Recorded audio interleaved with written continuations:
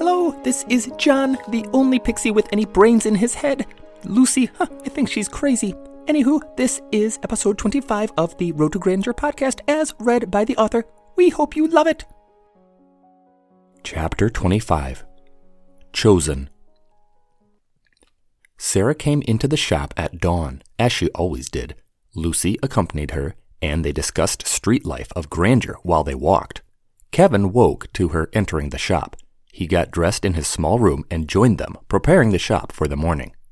So many people sleep on the streets on the weekend, Sarah said. Most of them look like they spent the night fighting each other. They probably did, I reckon, said Kevin. How many fights do you think you've been in? Sarah asked.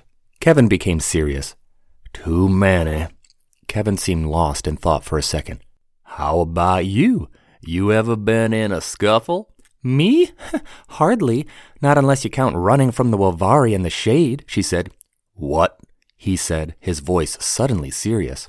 Nothing, she said. I've just never been in a fight. Kevin walked to her and stared. When did you see a shade? When I came back from my trip with Thaddeus. We were attacked. I know I've mentioned him before. Thaddeus was a pompous nobleman in the upper echelon, she said. When did you see a shade? Kevin repeated. Sarah started from the beginning when they left Haines. Kevin listened carefully as she told the story of her trip home. He occasionally asked questions to clarify, but otherwise remained silent as she told everything that had happened. Wavari don't normally act like that. I don't know why a shade would focus down one person like that either. I've never heard of them working together, and they don't hypnotize people. Something's off. I'm not sure what, he said. Forethought, said someone with a rumbling voice behind Sarah. Mullet had appeared near her sometime during her story. Don't do that. You're like a giant cat. How you can move so quietly is beyond me, said Sarah. Do not call him a cat. If he is anything, he is a ferocious tiger to be feared, said a small pixie from his shoulder. Tally, Mullet said. The small pixie had become a nearly permanent attachment to Mullet's shoulder. Her wings had fully healed over the last month, but she still followed Mullet everywhere. It made for a unique relationship, since Mullet rarely spoke and Tally never stopped. Wavari don't think ahead. You said they came at you from all sides in a split second? Well, that takes planning. Also, one of them tried to spell you in some way to prevent you from getting away, said Kevin. Well, like I said, John and Lucy mentioned it being a shade, Sarah said. I reckon your encounter may not have been completely random. John and Lucy thought the shade controlled the Wavari, Sarah said. Agent, grated Mullet. I hope not, Kevin said. Shades are intelligent creatures, and the Dark King has been known to use them. Someone wanted to make that whole scene look like a freak mistake. Even if it was a shade, someone instructed the shade to attack you. Someone tried hard to make it seem like a bunch of folks in the wrong place at the wrong time, Kevin said. Target? Mullet asked. Well, that's the question. Who was the target? You think Sarah? It could have been one of the pixies. John, the pixie who Sarah almost crushed, joined the conversation. Why would someone want Sarah to kill me? Maybe an agent thought you were a potential chosen. It could be you were the target. But catching a pixie is like trying to catch the wind. But that doesn't make sense. Using Wavari to kill a pixie is like using a bow and arrow to kill a mosquito. It's just the wrong tool for the job, Kevin said. Mullet looked at Sarah and then looked at Kevin. Tally piped in. You think someone contemplated all of these activities in order to get to Sarah? Kevin shrugged. I don't know, but I think we should look at it through your eyes. What do you mean? Sarah asked. Mullet looks like a meaty anvil, but he's an accomplished diviner. He just wants to see events as they happen, Kevin said. It doesn't hurt, does it? Sarah asked. No, Mullet replied. Sarah sat in a chair and Mullet placed his fingertips to her temples. Now, just try to relax. Don't fight it. Just relax, Kevin said. Sarah took a slow, deep breath. She felt the light pressure of Mullet's fingers on her temples. She slowly became lightheaded and felt herself falling. After a minute of resting in quiet darkness, she began seeing vivid images. Her trip through Haenus passed in a blink. The trip away from Haenus sped by. The images then slowed. She again saw her experience becoming a pixie. She gasped as she took flight. She felt the rush of the wind as her legs lifted off the ground. Then she looked around. She heard the distinctive laugh of the hounds. She saw that same Wavari on the edge of the forest, eyes glinting in the darkness. The images stopped. She felt something pushing in her mind while the images remained frozen. Slowly, the images flowed again. She could see herself moving through the experience once more. She could see herself strike John and watched him fall to the ground. Again, the scene paused, and she felt that same pushing sensation in her mind as the picture was stilled. She felt herself moving forward. She saw John on the ground. She heard him pleading and looking up at her. Sarah wanted to scream, to cry out, and to do anything other than relive the experience. She felt Mullet pushing in her mind while the image of her hurting her friend remained. She could feel John pushing against her foot as the voice in her head told her to just stomp on the struggling bug. Somewhere she heard the echo of a command. Do it. She sensed the push in her mind again. Suddenly, she felt a snap. The images then flashed by quickly through the rest of the events until she made her way back to Granger. She woke up in the shop, gasping for breath. Well? Kevin asked Mullet. Mullet put his hands to Kevin's temples. He left them there for about 15 seconds before removing them. Who hires a shade? An agent, Mullet said. What? What are you guys talking about? Sarah yelled. Something wants you hurt. I'm not sure why. That creature put a nasty spell on you, but you broke its spell. The creature left some connection in your mind even after you broke the link. Mullet removed the remnants of that connection, Kevin said. So now what? Sarah asked Kevin. You hurt that shade by breaking the bond. Most of the shade's consciousness was in you when you shattered the spell. The real question is, why'd it come after you in the first place? Any ideas, Mullet? The giant paused in thought.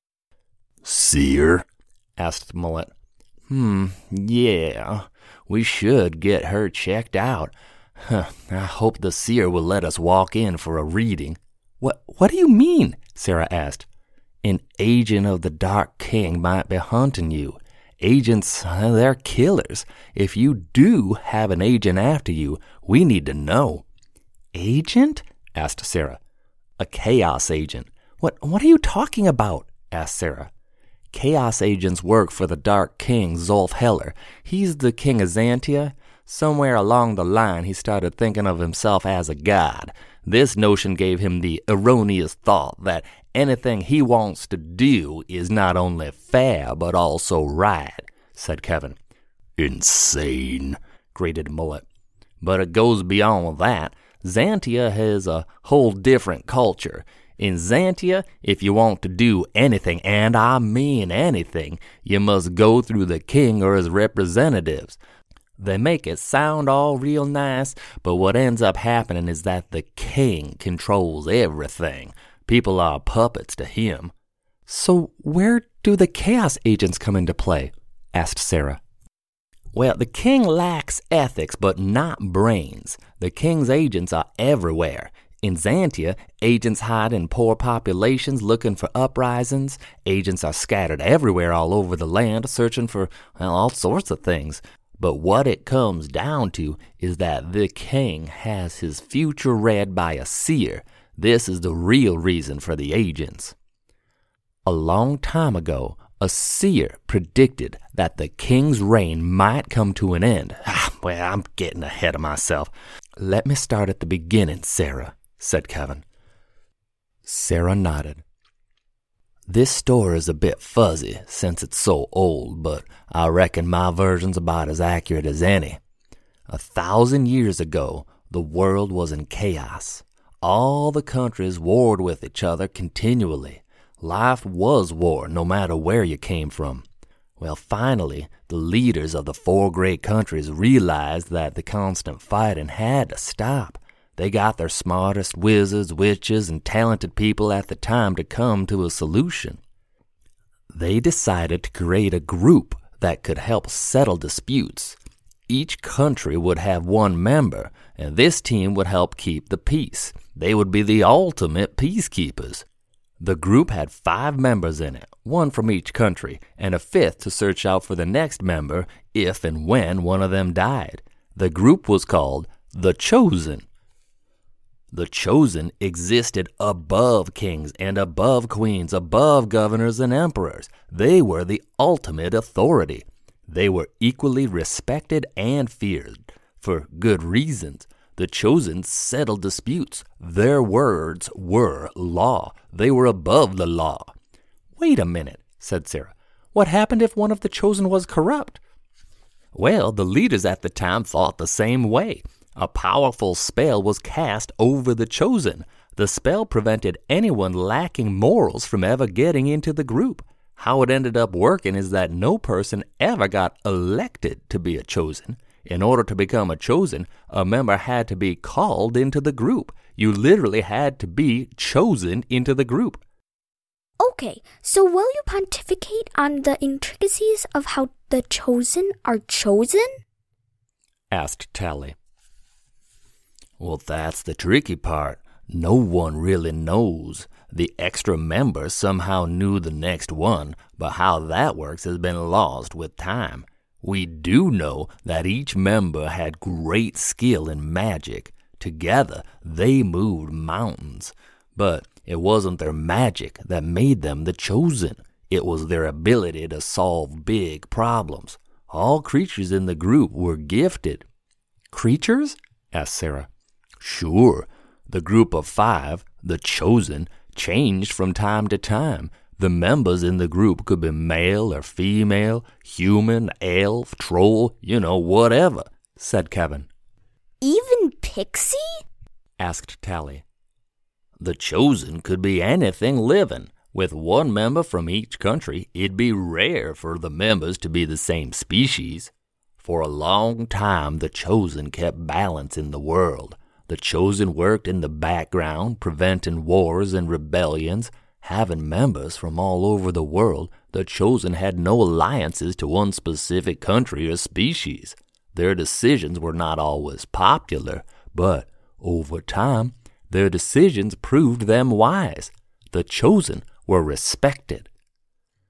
They dethroned kings and appointed new leaders. They settled disputes for any who asked for their aid. The Chosen organized quarantines in cities to prevent the spread of disease. In some circumstances, many people died, but in the long run, the decisions saved thousands of lives. They would help anyone, rich, poor, king, or peasant. They would go anywhere to any country to where their help was needed the most. Eventually, they became quite popular, and often entire cities would celebrate having the Chosen visit their town, said Kevin. How is it that I've never heard of the Chosen? Asked Sarah. Well, here's where the story gets interesting. Few today know of the Chosen because, they've disappeared, said Kevin. A little over 200 years ago, a serious problem arose. Zulf Heller had just become king of Xantia. He has the talent to sap life out of the country's population so he could live forever. Zulf steals life from the peasants and commoners who can't protect themselves.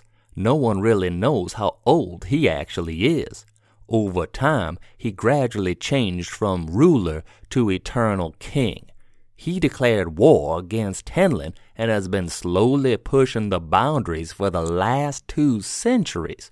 Shortly after the war began, the Chosen were asked to help. "This King Zulf sounds lacking in mental fortitude," commented John.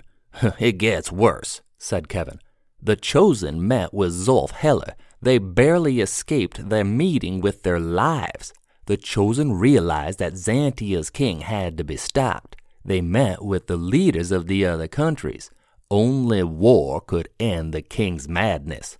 King Zulf had to be brought down by force. Now, you have to remember, things were different then. The countries had lived in peace with one another for centuries. The leaders thought the Chosen were too harsh. Thus, the separate countries ignored the Chosen's advice and decided to ignore the problem. This was the first time in centuries that people didn't follow the Chosen's decision. "But Tenlin has been at war with King Zulf for years," said Sarah. True, but only because Zulf kept expanding. Tenlin had war pushed upon them. But let me finish about the Chosen. This is where the seer comes in. King Zulf knew the Chosen to be dangerous enemies. The king received counsel from a seer. The seer didn't tell him what he wanted to hear. She simply said that the end of his reign would come at the hands of the Chosen. You can guess the king's response to the seer. He created chaos agents to hunt down and kill the Chosen. Now don't get me wrong, the Chosen had skills and great abilities, but they had become accustomed to love and respect everywhere they went. They could handle an occasional rogue assassin, but they weren't ready for the assault of an entire army of agents trained solely to kill them. All 5 were killed. "Whoa, that's terrible," said Tally. Now, as I said before, once one of a member of the Chosen dies, he or she, or it, is replaced by another member. In the past, when one member died, the Chosen would find the next member. No one alive today knows how the Chosen were picked. We hear stories of a new Chosen appearing, but only one at a time. The king's chaos agents have continued their hunts. They've destroyed all Chosen or even potential Chosen. We've seen them hang a 9 to 7-year-old woman who couldn't get out of bed. We've seen them thrown a newborn baby down a well. They have no limits. They are focused on killing anyone destined or potentially destined to be a Chosen. The king especially despises magical creatures. He began a campaign to exile non-human species, which worked quite well. Currently, the country of Xantia pretty much has only humans in it. His royal decree to destroy non-human species obviously offended other species in the world. Well, we don't know, but there are a few ways to tell, said Kevin. How do you two know all of this? Asked John, hovering nearby.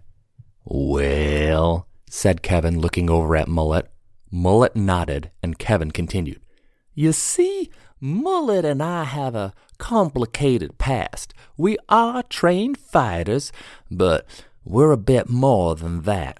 You see, we're paladins. Our main purpose is to stop King Zulf's agents.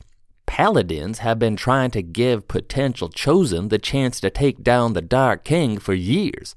We're outnumbered, poorly supplied, and have close to zero funding. We just don't have the resources that the Dark King has, said Kevin.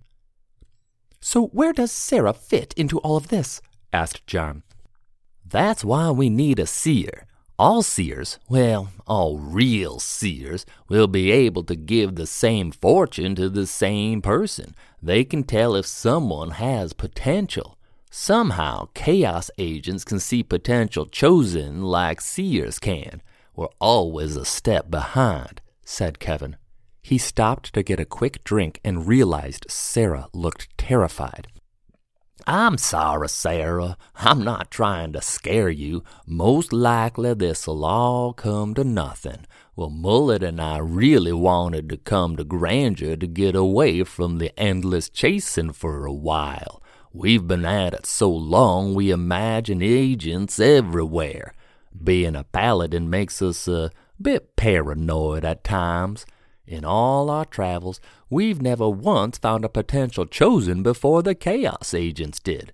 Usually we track an agent and try to bring them to justice. It's just following the trail of dead bodies and then... Kevin, Mullet said. Yeah? Shut up. Sarah had become ashen. She tried to keep straight the swirling thoughts in her head. The 2 hired guards apparently hunted and killed men for a living. Granted, they hunted killers, but still. Listen, we'll get an appointment with the seer. It'll be all right, said Kevin. Sarah went to the bathroom and vomited. That's the end of the chapter. Thanks for listening. Remember, every single Monday a new chapter comes out. We'll hope to have you listening in then. Please like and subscribe and tell everybody you know, because that's the way these things spread. See you next Monday.